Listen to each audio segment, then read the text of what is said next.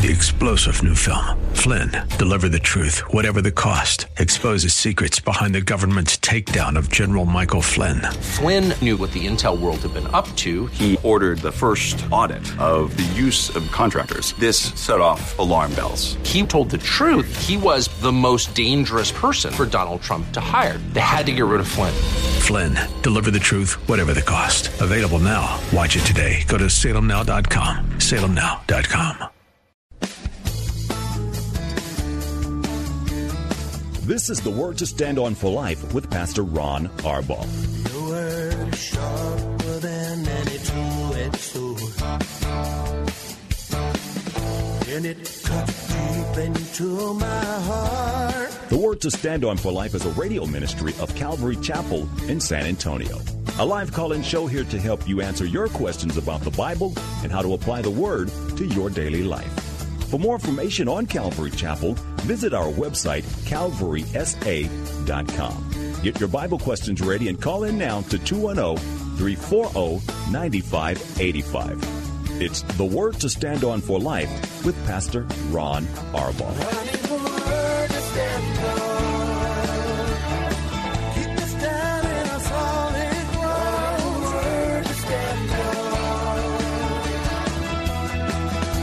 Welcome to the Wednesday show. I'm Pastor Ron Arbaugh from Calvary Chapel in San Antonio, Texas, and you're listening to The Word to Stand On for Life, a program dedicated to taking your phone calls and answering your Bible questions, life questions, church questions, pretty much whatever is going on in your heart and mind, we will do the best that we can to answer. Now, to get those answers, you need to call.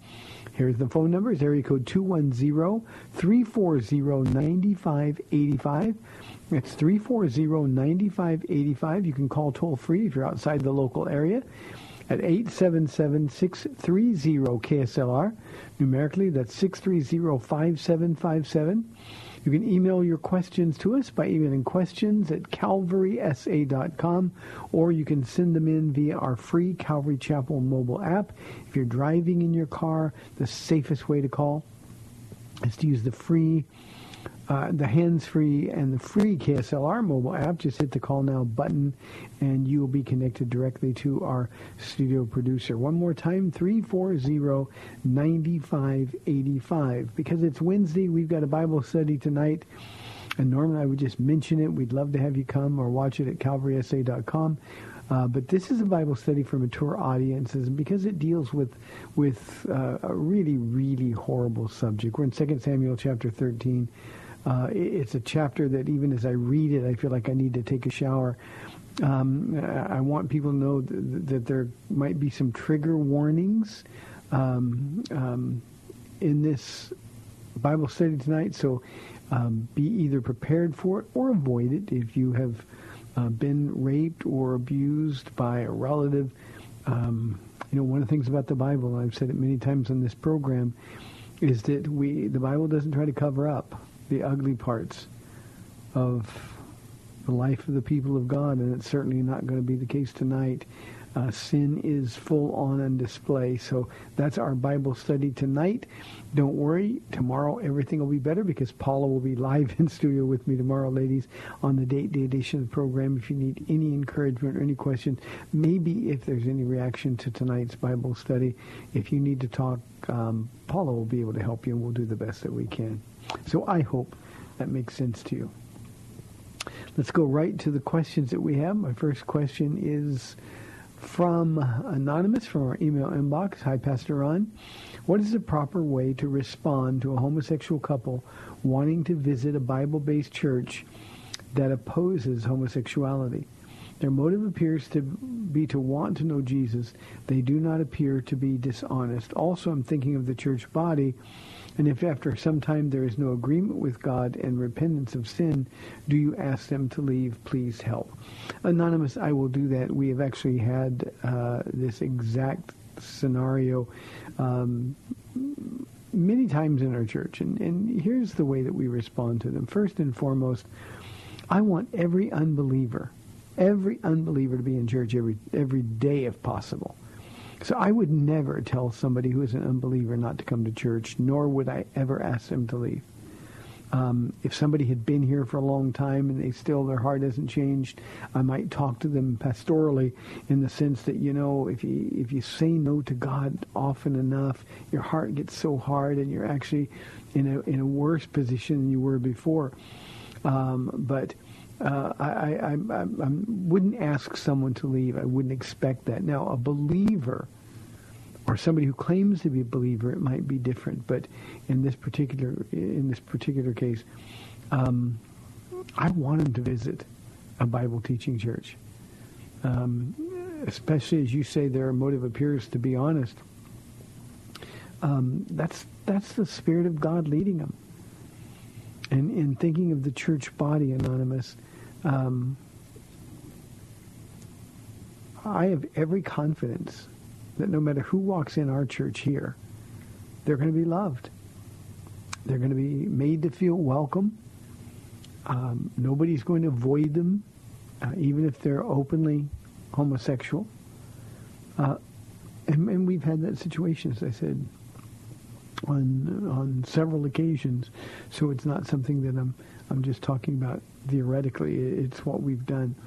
I think there's no better way to understand the love of God than for the people of God to reach out to sinners. We avoid them so often, and we look down our nose at them. Sometimes, unfortunately, we judge them. It's not judging someone to say what you're doing is wrong, as long as you can say, but come in anyway, so that you can hear the Word of God and give the Holy Spirit a chance to work. Remember, it's not our responsibility to convert people. We're under no pretense, Anonymous, that this is some little holy huddle here at Calvary Chapel every time the doors are open. And I would be, as the pastor here, very, very disappointed if anybody in this church would make somebody feel unwelcome. We have had literally dozens of openly gay people repent of their sin, confess it as sin, and accept Jesus Christ. And certainly not because of my preaching. It's the word goes out, and I think that's important. I never avoid anything. But I think in large part simply because of the love that people experience here. And they know they're not getting that in a sinful relationship. And yet when they see people open their hearts, it changes them. So, Anonymous, I wouldn't even worry about it. Let the Holy Spirit direct people to leave or to stay. But if they keep coming, the only thing that I wouldn't ever want them to do is to misunderstand that our acceptance of them was not acceptance of their sin. And I know here at our church, for example, that would never happen because there's just going to be too many people ministering to them. So I hope that makes sense. Not too long ago, we had I told you before, Jocelyn, who is a singer in our worship team. She does most of the lead vocals, Pastor Lane's wife. In her secular music career, she was a huge, huge star, and especially among the gay community. And so when people found out, because of some news stories that were on in the area, found out that she was here, we had people showing up all the time wanting autographs and taking pictures. They were her fans, and in some of those cases, those people were gay. And every one of them was treated with love and respect, but every one of them was also told that what they're doing is wrong. Jesus is better. So that's the way we respond to it here. But never, ever would I want to keep somebody away. And again, if it made anybody in the church uncomfortable, then my problem would be not with the visitors. My problem would be with the professing Christians who are uncomfortable in the presence of sinners. So, Anonymous, I hope that helps you a little bit. If it doesn't, maybe you can write again, and I can maybe be a little bit more clear. 340-9585. Here is a question anonymously, another one. If my girlfriend and I get married at City Hall, is that acceptable to God, or must we marry in a church? Anonymous, as long as you get married, it doesn't matter where you get married. I know we Christians have the sense that if it's not in a church wedding, it's not holy. God has ordained the institution of marriage. It's from Him. It's a gift from Him. And so all we need to do is get married. Just get married. Don't compromise Bible study that I'm doing tonight. Don't ask anybody to make any sexual compromises before you're married. Don't throw that old tired line, well, if you love me, you'll prove it kind of thing. But once you make the decision to get married, keep that marriage pure and holy before the Lord, or the engagement. And if you're dealing with temptation, go get married and do it as quickly as you possibly can. Here at our church, again, this is the church I pastor, so this is where my experience is. We've had a whole bunch of people come in and ask that same question, and we'd say, well, why do that? Just go get a license and come and I'll marry in my office. Have one of the other pastors do it, if that's the case. So you can get married wherever you want to get married, as quickly and as easily as you want to. I would highly recommend marriage counseling, pre-marriage counseling. So I hope that helps. Thank you, Anonymous. Let's go to Castroville, our old friend John. John, thanks for calling. It's good to hear from you again. How are you today, Pastor Ron? I'm doing really well, John. Thanks. Good. Myself as well. We're moving on. We've had a new chance at life, so we're moving on. Good for I have you. I have a question for you. If you look at Matthew chapter 25, verse 40, Jesus said that what you have done to my brethren, you have done it to me. So, when I back up from there, I was listening to what's his name over there in Seguin. I can't remember his name offhand, but he was talking about works. And I know that works will not get you to heaven, but in Matthew 6, he says, store up treasures in heaven, not here on earth. And so when it got the best of me, and I started looking around throughout the Bible, and so far I found 38 different verses of Scripture. I can't recite them offhand, but that talk about the commands of Jesus. Because I know in John 14:15, he says, if you love me, you will keep my commandments. And so, not to be confused with the Ten Commandments, it's helping people. If you see somebody that needs something to eat, give them something to eat. If you see somebody that needs something to drink, give them something to drink. And it's, et cetera, and so forth. If they don't have any clothes, try to help them out there. And that's not going to get you to heaven, but based on the Scriptures, I feel like that it will put crowns in heaven, if you will. Does that make sense?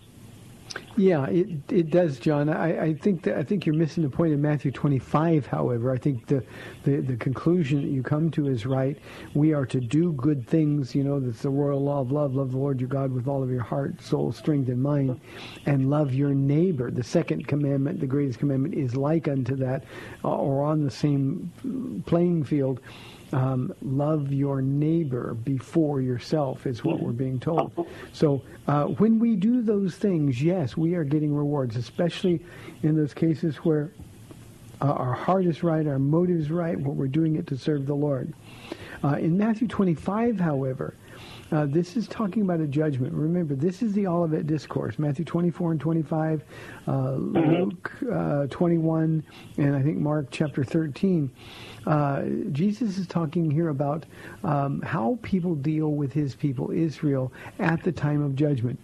Going back to verse 31, it says, when the Son of Man comes in his glory and all the angels with him, he will sit on his throne in heavenly glory. And then the nations are going to be gathered before him, and that's going to be the judgment of the sheep and the goats. As he tells the sheep to go one way and the goats to go another way, one is going to be blessed and the other is going to be spending eternity in hell. So the idea here is this is a judgment, and this very specific judgment, this has only a Jewish context, the Olivet Discourse. And sometimes we try to read it, John, from a Gentile perspective, and we miss the whole point of it.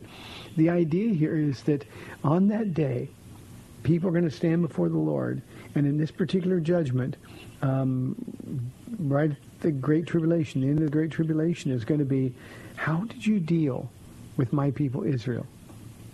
Yeah. And he goes through the whole, when I was hungry, you gave me something to eat. Thirsty, you gave me something to drink. I needed clothes, and you clothed me. I was sick, and you took care of me. The righteous, those who are the sheep, will say, well, we didn't do it to you, Lord. And he'll say, yeah, you did when you did it to my people Israel. So that's the context of this particular judgment. Well, I'm glad you straightened me out on that. But, when I read that, I'm going, well, it's got to be tied together in some way. So yeah, that's why I was wondering about it. Yeah, John, you're absolutely right with the conclusion. When we are doing things with the right heart, 1 Corinthians chapter 3 actually talks about this in detail, when our good works are going to be tested in the fire of heaven. And by that I mean in the holiness, when all of our secrets are going to be laid bare, we are going to have crowns that are stored up for us. And all of our works are going to earn those rewards. However, some of those works are going to be wood, hay, and stubble works that get burned in the fire because we're going to find we didn't have the right motive, or we did it with the wrong heart. But make no mistake, the things that we do here on earth matter a lot. That's why James could say, show me your faith without works, I'll show you my faith by what I do. And right. Paul seemed to think that earning those crowns was really important, and I think we ought to think they're really important as well. Well, Thank you, John. I personally believe that they're very, very important, and so I can tell you, since you've been on the air, I became a born-again Christian, and things are a lot different now, a lot different. And so, I just look at things with a whole different perspective since I've been studying the Bible. So I appreciate your comments, and thank you very much, Pastor Ron, and you have a good day. My pleasure, John. Thank you. Thank you much. Bye-bye. Bye-bye. With a call like John's, that's why I do this program. Just to imagine, now see, there goes a reward, a crown, when I get to heaven, and I didn't do anything except what God told me to do. And that's the reason we do this. People are changed. And John's comment, life is so different. That's what happens when you're born again. And I'm going to be really careful here because I don't want to go get on a soapbox. But we, in this church culture, have got to get past this thing. No, I answered an altar call, or I was baptized, so I'm okay. And I told my church this in the Bible study we had last week. John the Baptist introduced the baptism of repentance. If you meet Jesus, if you meet the Jesus of the Bible, the Jesus I call my Jesus, he changes you. You cannot stay the same. Some change more quickly than others. Obviously, there's some stubborn people. But John is a perfect example. Everything is different. It's not a new, improved version of John. It's a completely new man that was created by being born again in Christ. And we who are Christians, we go through our life, we kind of get it on autopilot. We embrace sin, the things of this world. We get so desensitized to it. And yet the truth is, if we've met Jesus, we have to be changed. I know people that refuse to forgive and claim to be saved, and I'm not questioning their salvation. That's not for me to do, but I want them to know, well, how are you ever going to explain that to Jesus? Men who yell at their wives, especially in front of their children, but just who yell at their wives, the conversations and the volume that too many children have heard their moms and dads say to one another, the horrible things they've said to one another, and hearing of their children. The man or the woman who walks around in anger. You can't hold on to those things if you've met Jesus. I've had people tell me, well, it's just the way I've always been. But that's the whole point of being born again. And what's happened with John is what all of us need to understand should happen to us. Since he's been reading the Bible, since he's been studying, things change. He changes. Why? Because he's got a new way of thinking. Romans chapter 12 says that we're not to conform any longer to the pattern of this world, but we're to be renewed, made new in the way we think. And the way we do that is by The washing of the water of the Word. It changes us. When you're a Christian, we have to agree with Jesus, our Christ. And if we'll do that, then like John has experienced, everything will change. Everything will change. John, I so appreciate the call, and God bless you, brother, and that's a wonderful, wonderful thing. Here is another anonymous question that came in. Pastor Ron, how should we respond when someone calls what we believe hate speech? Anonymous, you can't worry about it. It's just that simple. You can't worry about what other people think. They're going to call you names. They're going to call you everything but smart. You know what? Doesn't matter. Jesus said they hated me. They'll hate you. They insulted me. They'll insult you. This is just part and parcel of the Christian walk, and we've got to get used to it. Now, nobody likes it, so don't misunderstand me. But we've got to get used to it. And so when I tell somebody that, for example, we had a question about a homosexual couple. When I tell somebody that homosexuality is a sin, I'm doing it because I love them. If I hated them, I'd just let them sin their way into hell. I'm doing it because I love them. And if I'm going to be unfairly judged because of that, well, then that's got to be okay with me. I don't want it to happen, so we just ignore it. That's the response of the unbelieving world, Anonymous. So you tell them the truth, you tell them the truth in love, and Jesus will be smiling on you. He'll be pleased. Let's go to Daniel from San Antonio. Daniel, thanks for calling. You're on the air. Hey, Pastor Ron. I was going to ask you a question. Something I've been thinking about is I've been hearing you talk about that when you first got saved, you used to listen to different teachers and watch different programs, So I know, like for me, when I first became a Christian, I was the same way, and it brought a lot of confusion in my life because I thought, I would follow one set of Christians, and I thought, okay, well, this is what a Christian is like, but then I would be like, well, no, that doesn't, I felt like something wasn't right, and then I would follow a different, example of Christianity, and then, but when did you come to a point where you told yourself, well, this is what I'm going to believe as far as, the doctrine that dictates your life, and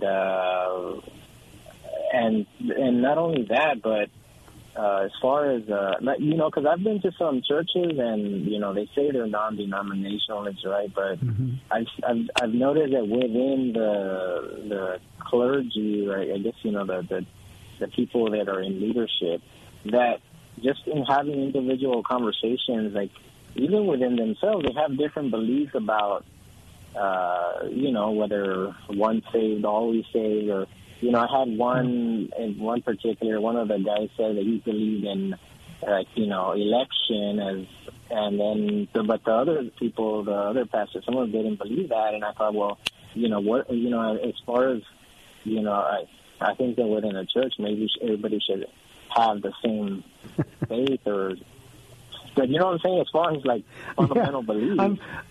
Daniel, I'm laughing because I'm laughing because I've been accused of saying, well, all of your staff believes the same thing. Of course they all believe the same thing. We're walking together. How can two walk together unless they agree to do so?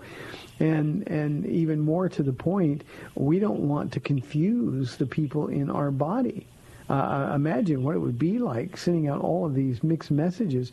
So we want consistency. We want people who, if they came to Calvary Chapel 20 years ago and they showed up today, they would say, wow, nothing's changed. They still are walking in the same direction. So I'm going to do that. Can I, before I answer, we're coming up on a break in just about 3 minutes. I'd like to ask Wes, who's holding on the line from Johnson City. Wes, if you can hold on, I'd love your phone call on the other side of the break. Daniel, this is why I tell people when they get saved, sure, you got to be a part of a church. You got to find a church. God is going to lead you and guide you. But you also have to be diligent in doing your own study. For me, I was so hungry for information that I devoured the Bible, and I didn't have any answers. But when I had questions, I would really dig up the answers, and you become convinced of doctrinal truths. Now, if, for example, you used Calvinism as an example, when I first started wrestling with the doctrine of election, I had to decide which of the theories out there or which of the doctrinal positions out there was most consistent with the nature and the character of God. Is it even possible that God would create somebody with no chance at all to get to heaven? And that just isn't possible. So based on what I knew about God and what I was learning about God, we learned to deal with the doctrines in the light of the character, the nature, the attributes of God. The pre-trib rapture of the church, knowing the character of God, any other position is impossible. Absolutely impossible. So the one thing I'm trying to suggest here, Daniel, it's really good for you to wrestle with all of these things. I mean, it's really good for you to wrestle with these issues and study them for yourselves so that the Holy Spirit himself can convince you once and for all that this is who God is and this is what these verses mean or what the doctrine means. And once you do that, you'll never let go of stuff. You won't ever be able to be persuaded by somebody else to change your mind. Let the Spirit of God convince you. Daniel, thank you very, very much. Great question. Wes will be on the other side of the break. It's the Word to Stand Up for Life, 340-9585. We'll be back in 2 minutes.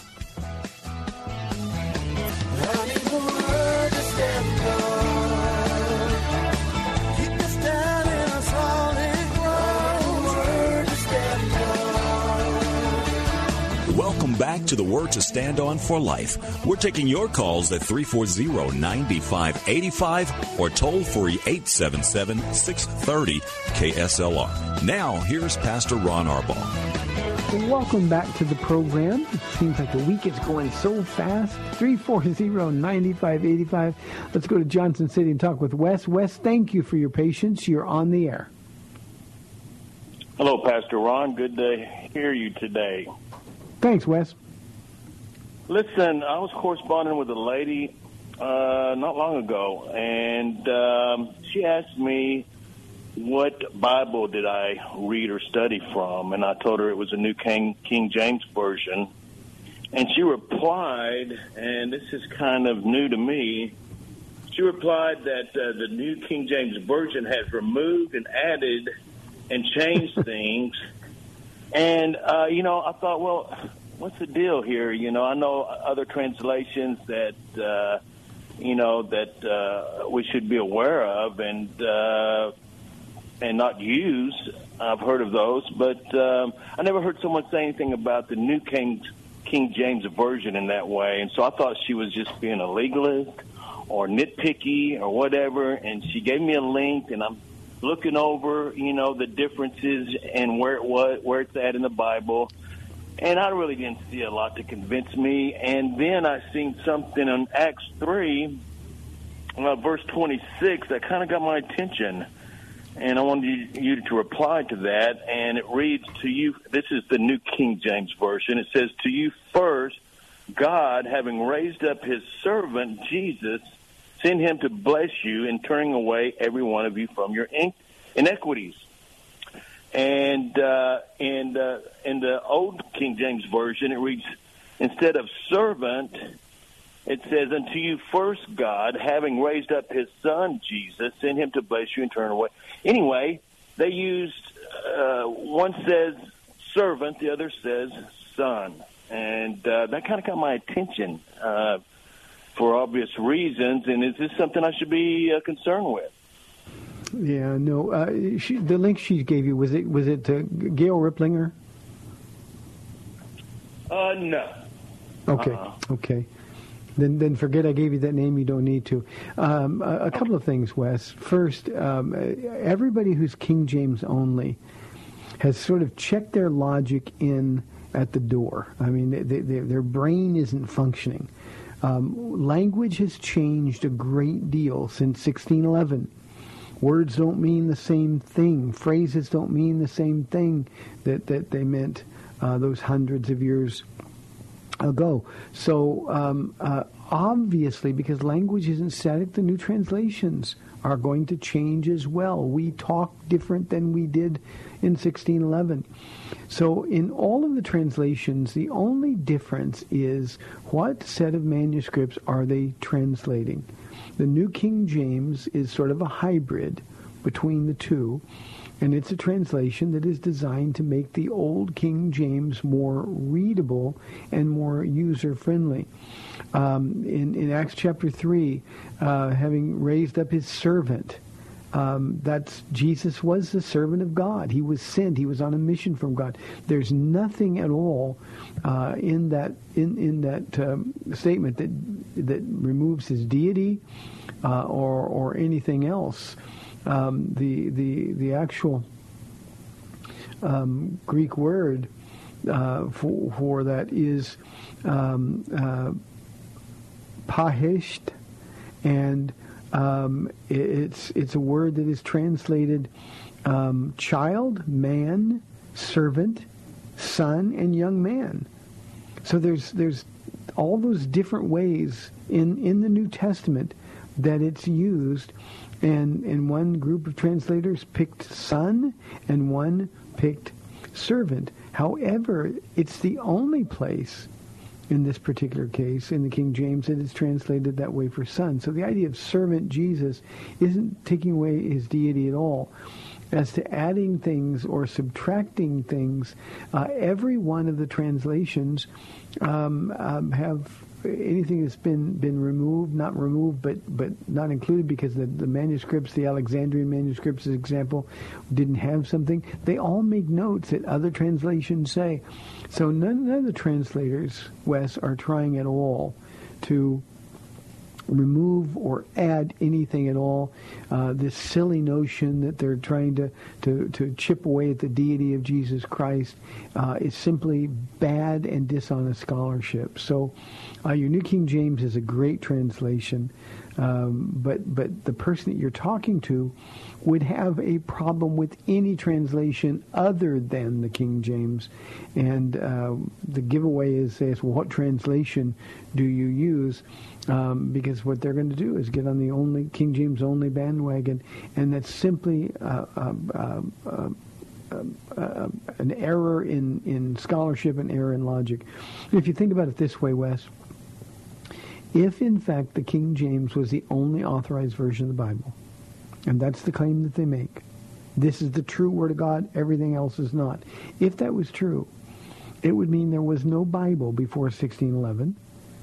It would also mean that there's no Bible written in any other language than in English in the Old King James. And we know that's impossible. God's Word has always been with us. So it's just a matter of which set of manuscripts they're translating. The Old King James translates what are called the majority manuscripts, or the Textus Receptus.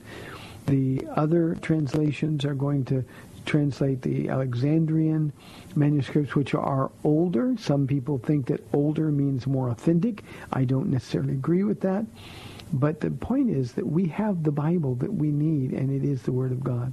Paula reads the New King James. That's the Bible that she uses just this morning as she was reading to me. I said, would you tell me what this says in the New King James? So she'll go get her Bible and read it. She's reading to me out of the 1984 version of the NIV. She'll go read it, and then we can compare it. But for the most part, the King James only people, Wes, are really, really mistaken, and in many cases, they've stopped thinking. I hope that helps, Wes. Thanks very much. Good to hear from you again as well. 340-9585 for your live calls and questions, or toll-free 877-630-KSLR. Here is a question I really like. It's from Kelly. In Isaiah chapter 1, why would God say he hates their religious services? Kelly, one thing that's never changed, not from Isaiah chapter 1 till 2018 in June, right here in San Antonio, Texas, God has always hated religious services. We're a living organism, the Church of Jesus Christ. Religion is tradition, it's death. And in this particular case, in Isaiah chapter 1, Isaiah is delivering a message of judgment. The Assyrians are coming, and Isaiah is going to be perplexed. Why would you do this, Lord? Well, here's why. Because when they gather in their religious services, he says, my soul hates them. When they make offerings for sacrifice, my soul hates them. When they spread their hands out before me in prayer, I don't listen. And the reason he hates them is because they're not honest. These are men, and in many cases women, who were going through the motions of worshiping God, but whose hearts were far away from God. And that's why in this passage he goes to that place, I think it's verse 16, come, let us reason together. Though your sins were as scarlet, that can be fixed. They can be white as snow. And Isaiah chapter 1 is a very, very powerful word to those who worship God religiously. They go to church, they check all the boxes, but in private they're full of sin. And God has always hated hypocrisy. Now, I didn't say he hates hypocrites, Kelly. He hates hypocrisy. Imagine what it was like. I always use this example in church, Kelly.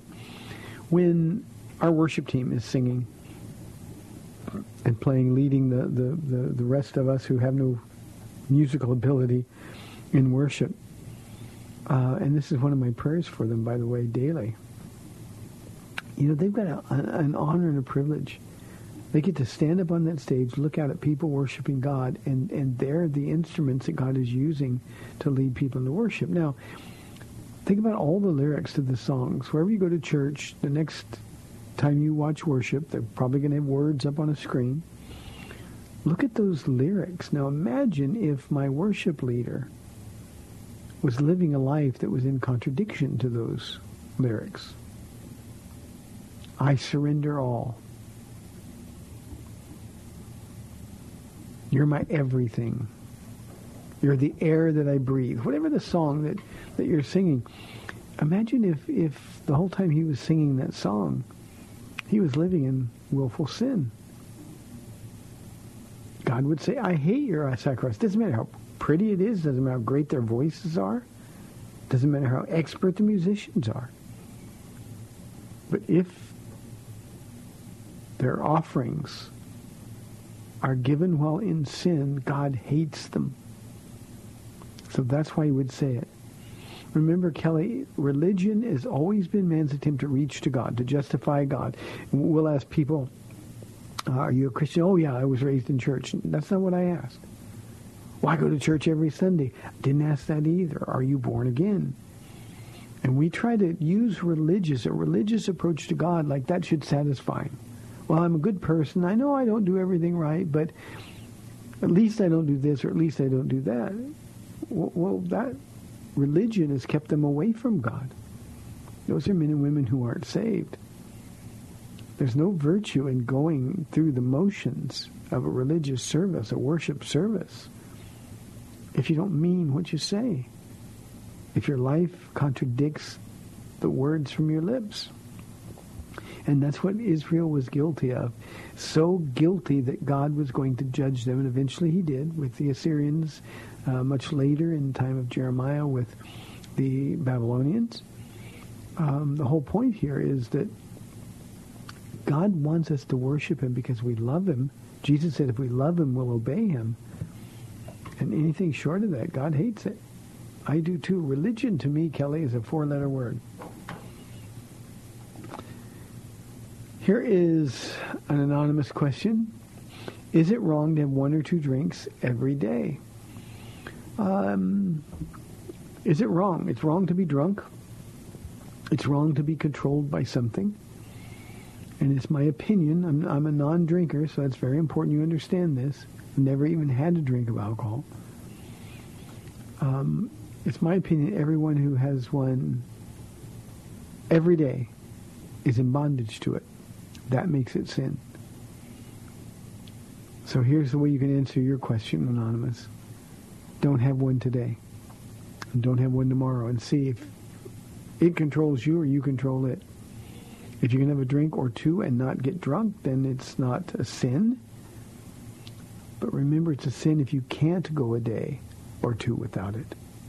So challenge yourself, and you'll see where it is. The other thing I want to say about this question, Anonymous, is that when people ask me questions like this, I know that the Holy Spirit is already working on them. I know that already. So I hope that helps. Give it up. It won't do anything good for you. All things are permissible, but not all things are beneficial, Paul said. Let's go to San Antonio and talk with Mel on line 1. Mel, thanks for calling. You're on the air. Hey, Pastor Ron. How are you doing? I'm doing well, Mel. How about you? I'm doing okay. I just moved into a new house, but got things strewn all over the place. But I'm taking time out to listen to the program, and Good. I do thank the Lord for you and Miss Paula and the show. It is a fantastic program, and I know many people's hearts and souls are being touched by what you do every day. So thank you. You're being nice. You're too nice. Thanks, Mel. What's your question? This is something that has perplexed me for a long time, and I know you're up to the challenge. I know you're just a wonderful font of biblical knowledge and spiritual truths. And anyway, the question I have is about John chapter 5, the healing at the pool. Oh, yeah. And it's where there was a man lying at the pool, and Jesus said, get up, pick up your mat, and walk. And the man was cured. He picked up his mat and walked. And then later, Jesus found him in John 5:14. He says, later, Jesus found him at the temple and said to him, see, you are well again. Stop sinning, or something worse may happen to you. That has always confused me. I'm not sure what that means. Does that mean that if he were to continue sinning, that God would afflict him with something worse? Yeah, that's exactly what it means. I don't know what that means. I can tell you, Mel, this happens to be one of my 2 or 3 very favorite passages of Scripture to teach on. I often teach on the things that are keeping us from a fruitful relationship with the Lord, and this man at the pool of Bethesda is a great example. What Jesus is telling him is simple. Jesus made him well. He healed him. And he makes the point that sin was responsible for his sickness. This man was a paralytic for a long, long time. He had to have people carrying him to the water, to the pool of Bethesda, in hopes that he could be the one that was thrown in and healed. Well, Jesus, when he gave up on trying to help himself or gave up on trying to get somebody else to help him, Jesus walks up to him. Now, Mel, the thing that we need to remember in this passage of Scripture is that this place was always packed with people. The crowd would be so thick, and every one of those people was looking at the pool, just waiting for any sign that an angel, the legend was that an angel would trouble the water, and then the first one who got in would be made well. They were staring at the pool. There was one man who was moved away from the pool over time, but still went every day, and he sort of had to live vicariously through other people's healings and experiences, and it's this one man that Jesus sought out. Jesus walked up to him and basically said, do you want to be made well? And he says, well, there's no man to help me. And when we stop looking to people for help, then we're in the place where God can help us. Well, Jesus in the 14th verse makes it clear that sin was responsible for his sickness. Some claim it was a sexually transmitted disease, an ancient sexual disease. But we don't have any way of knowing that. But what we know for sure, based on the passage, is that sickness was the cause of his, or sin was the cause of his sickness. Now, there are some who say, well, whenever we are sick, then there must be some sin. It's not always that way. In fact, it's not even usually that way. But this particular man, a lifestyle of sin is what made him a cripple. It's why he couldn't help himself. Now, here's the inference when you get to verse 14, or verse 13, actually. The man who was healed had no idea it was. Jesus slipped away. Well, when he walked away, he entered his old life again. I'm well, I can do this again. And he entered his sin. Well, Jesus made sure he saw him again and said, look, you're well again, but you better stop sinning or something worse may happen to you. And what Jesus was telling him in as blunt terms as he could, look, sin got you there. I delivered you from there. If you go back into sin, then the latter condition is going to be worse than that at the first. So it was sin that was responsible for his sickness, and in this particular case, this man ran right back into his sin. You know, the next verse, Mel, makes it seem as though the man didn't take Jesus' counsel. Verse 15 says that the man went away and told the Jews that it was Jesus who had made him well. Again, we don't know if he stopped sinning or not. But the truth is that he went away and told the Jewish authorities that it was Jesus. That would stir up trouble for Jesus. So it's my opinion, based on just the textual reading, that this is a man who went right back into sin. Jesus told him to stop or something worse will happen, and he didn't take Jesus' counsel. We can't pretend that we can go on living as though we hadn't met Jesus. We have to change, and that's what this man was dealing with. So I hope that answers your question, Mel. Thank you very, very much. This Bible study is just one of the absolute all-time greats. 340-9585. You know, one of the reasons that question, that study always has pierced my heart. As a pastor, I see people all the time looking for help from their problems or help from their trials in all the wrong places. And I always have this picture. I can't get it out of my mind, nor do I want to, but all these people, this huge throng of people, and they're all staring at the water, and they miss the presence of God. You know, throughout the gospel accounts, we see Jesus going into places and healing everyone who is sick. There is no doubt in my mind that if people were looking for God, Jesus would have healed them all. But no, they were holding on to a legend. They were always doing what they always did, and hoping that today would be their day. And the only man that got healed was the one that Jesus approached. And then he asked the question, and I've asked this question to a lot of people whose lives are a mess, professing Christians whose lives are a mess. Do you really want to be well?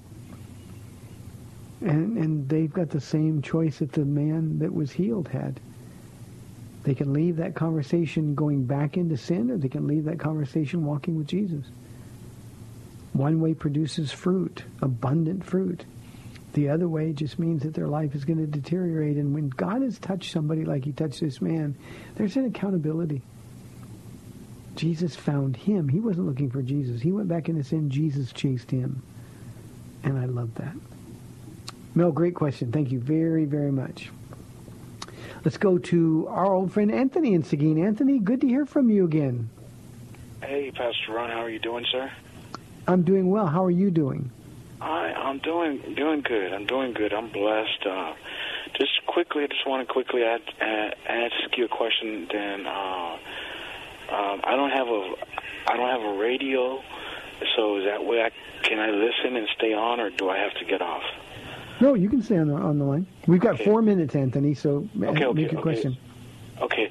The question is, like, the past 4 years have been very, very difficult for me. And I've developed really bad anxiety attacks and stuff like that. Is it wrong for a Christian to be told by a doctor to go see a psychiatrist? Or is it wrong for me to go to see a psychiatrist? Anthony, no, it's not wrong, but you have to be aware of the inherent dangers. Psychiatry is based on ungodly principles.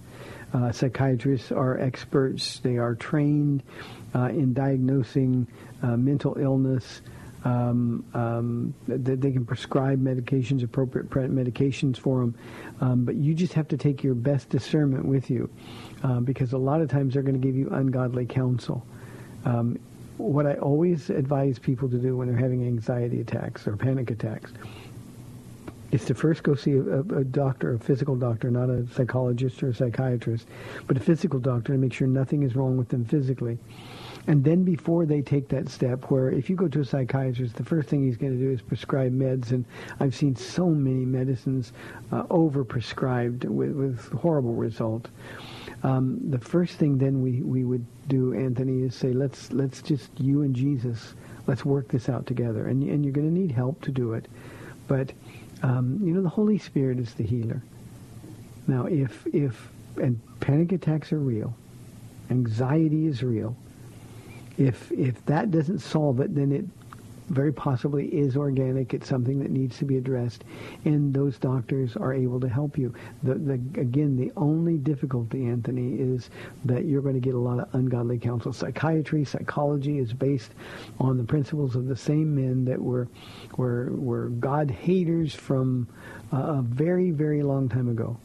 Freud and Jung, Skinner, and some others. And really, for the Christian, there's no value.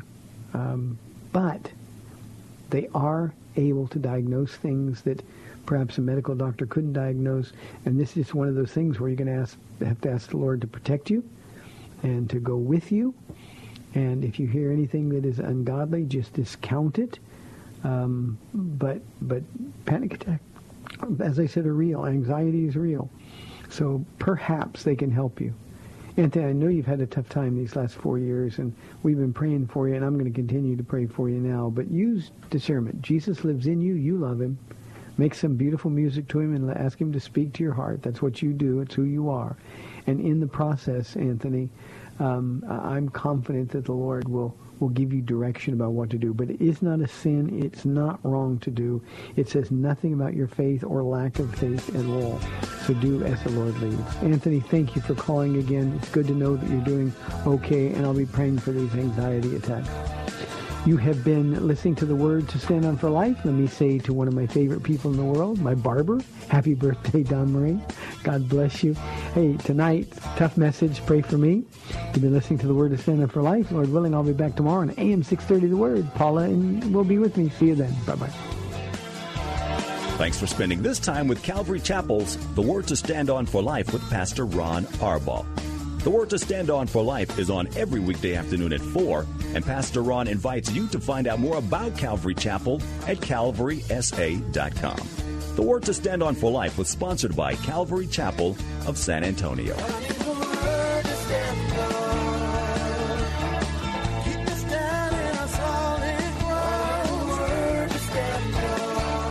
Three-star General Michael J. Flynn, head of the Pentagon Intelligence Agency, knew all the government's dirty secrets. He was one of the most respected generals in the military. Flynn knew what the intel world had been up to. He understood its funding. He ordered the first audit of the use of contractors. This set off alarm bells.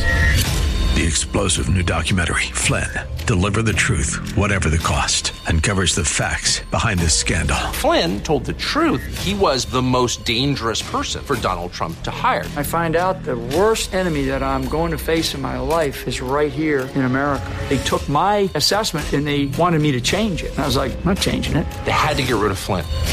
With in-depth interviews, archival footage, and never-before-seen personal records of the man behind the headlines. I just felt like I was drowning. Flynn, Deliver the Truth, Whatever the Cost. Available now. Watch it today. Go to salemnow.com. salemnow.com.